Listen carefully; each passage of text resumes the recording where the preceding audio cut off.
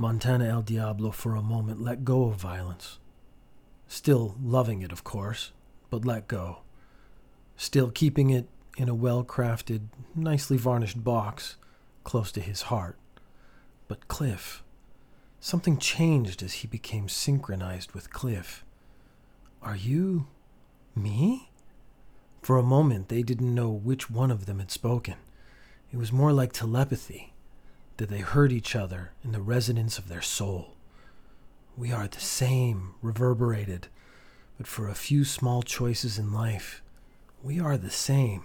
They fell into each other's arms and felt the warmth of two hearts beating in synchronicity. They both felt instantly close and gazed deeply into each other's eyes, felt their souls combine, then kissed gently, unsure, as this was the first time either had felt the rough hands of a man on them. Cliff sobbed deeply. I didn't know. And he was speaking more to himself. It's okay. You're free now, Montana El Diablo whispered, and pulled Cliff's head to his chest, holding him like a child he had never had.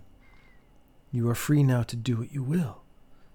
Then they had some really hardcore gay sex. There were some awkward moments, as this was the first time either of them had done it, but they got the job done. I mean, orgasms all around.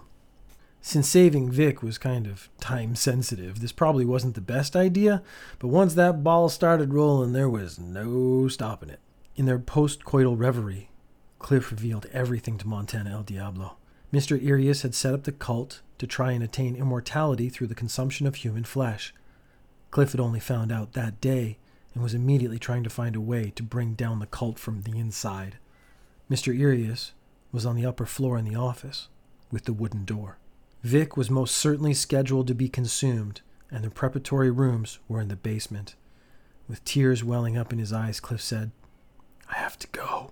The brainwashing didn't take hold, but there might be some residual after effect I'm unaware of. My hesitation may endanger you, Montana El Diablo.